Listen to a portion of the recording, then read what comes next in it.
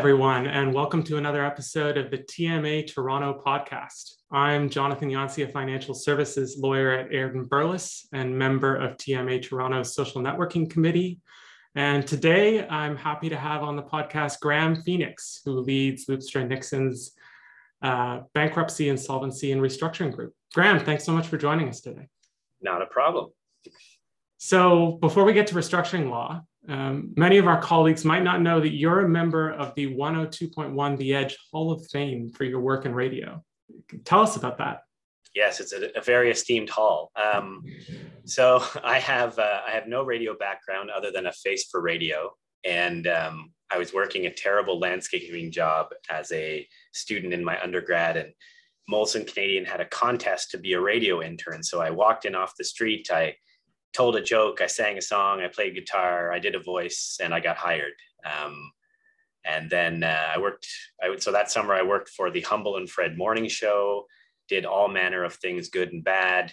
After that, I quit, or I didn't quit, the internship ended and I went to school. I went back to UBC for a year. And then I came back and I continued on, and I worked everything from promotions to writer to producer to board operator, right up until I ended up in the creative group where I was writing ads and doing voices. And then I think probably the thing that impressed the radio folks the most is that they offered me a significant promotion, and I just said, nah, I'm going to go to law school. So in an industry where there is an infinite number of young people wanting to be involved, the fact that someone just walked away, I think sort of said, oh, this guy has an idea about what he may want to do. So I think that's how I made it into the Hall of Fame. But little did anyone know I had no idea what I wanted to do. So you went from Radio Hall of Famer to restructuring lawyer. How did that happen? I mean, you mentioned law school. Why restructuring law? That's largely an accident, I think. So when I articled, this is when I get asked this question in article interviews by students, this is my standard response. I went in wanting to be a litigator, but I think that was mostly because of movies and TV, and You Can't Handle the Truth, and so on and so forth. But I had a really good set of corporate articles, including bringing in a client of my own that I worked, and that was really rewarding. And then I didn't know what to do. I thought if I told the firm I was switching gears, that they wouldn't have a home for me. And then when I got my hire back offer, it wasn't in litigation, it wasn't in corporate, it was in insolvency. And I had very limited exposure to the insolvency team at all during articles. But I connected with Edmund Lamech, who was then the head of the group where I was.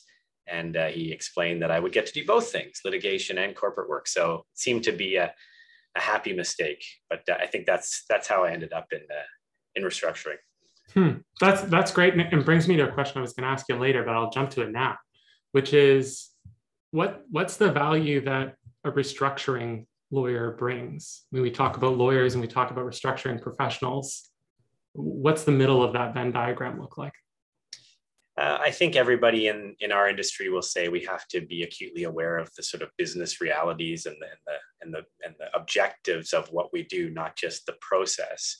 But I think the value changes probably on a file-to-file basis, aside from the fact that, our value is we work 24 hours a day as needed, which is sometimes painful. But I think that there's sort of two key pieces that I would suggest we bring, which is one, we help clients just cut through the noise and get to the critical pieces. And I find that dealing, especially if I have transactions that involve non-insolvency lawyers, it's even a challenge just to get those professionals to accept that A, B, and C do not matter.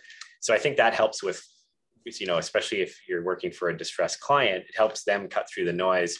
And then I think the other thing we do is tied to that, which is basically like, I think we're stress balls.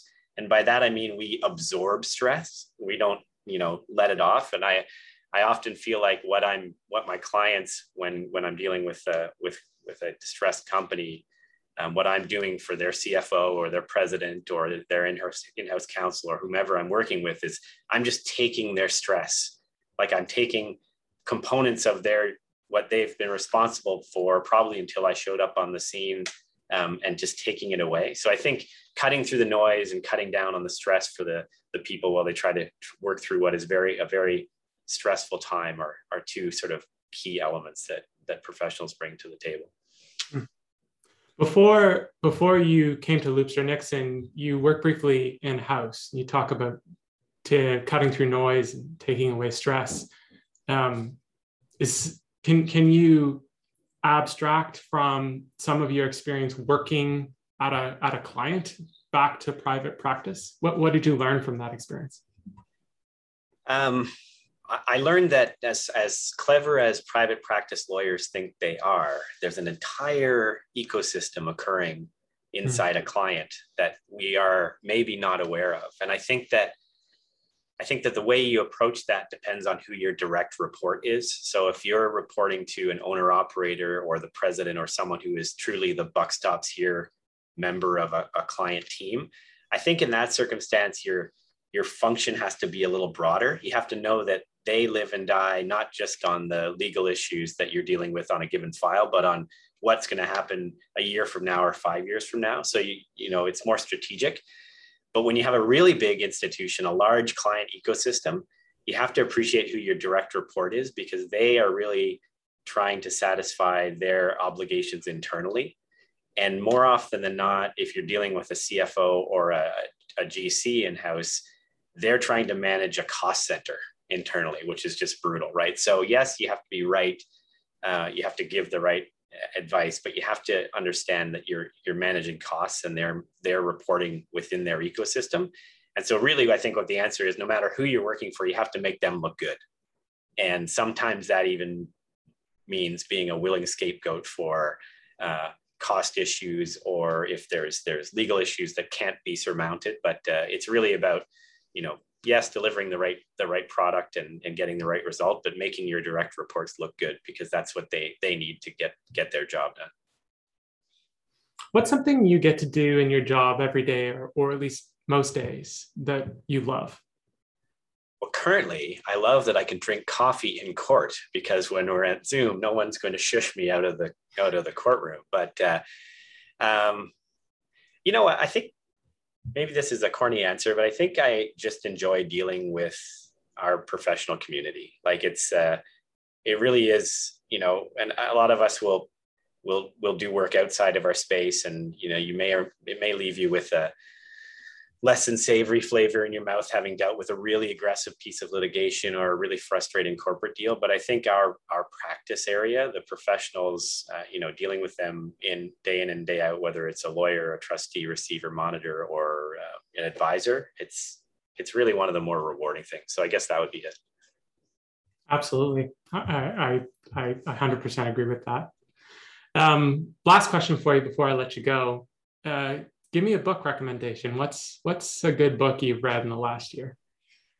Well, I'm going to give you, it's not from the last year, but for some people, it may not be the best recommendation, but I'm reading a book right now called The Glass Hotel. It's by a Canadian author named Emily St. John Mandel. But I'm actually going to refer you back to a previous book, which was critically acclaimed. And I didn't read it this year. I didn't read it during the pandemic. And ironically enough, it's about a pandemic. But it's not the typical Walking Dead, Mad Max, post-apocalyptic, how many guns can I carry in my backpack type, shoot 'em up type story. It's much different. And it's about sort of the grind down of human society, the halting of human society, and how people find their place in the world after that. It's quite good. It's very poignant, and most importantly, or interestingly, a lot of it is set in Toronto. So it starts in Toronto, and there's a lot of traveling through it, but it truly has a Canadian element to it. So it's a really neat book, and that book is called I almost forgot the most important part. It's called Station 11 by Emily St. John Mandel. That's great. Well, I'll definitely add that one to my list. Graham, thanks so much for making time to chat with me today. Thanks to our listeners for following the podcast, and look forward to working with you on a file again soon. Absolutely. And in my old radio days, we would talk about CUME, which is a way to measure how many people are listening to your broadcast. So I hope that the CUME on this is double digits at least. You heard it from the Hall of Famer, folks. Let's push the CUME way up. Thanks again. All right. Have a good one.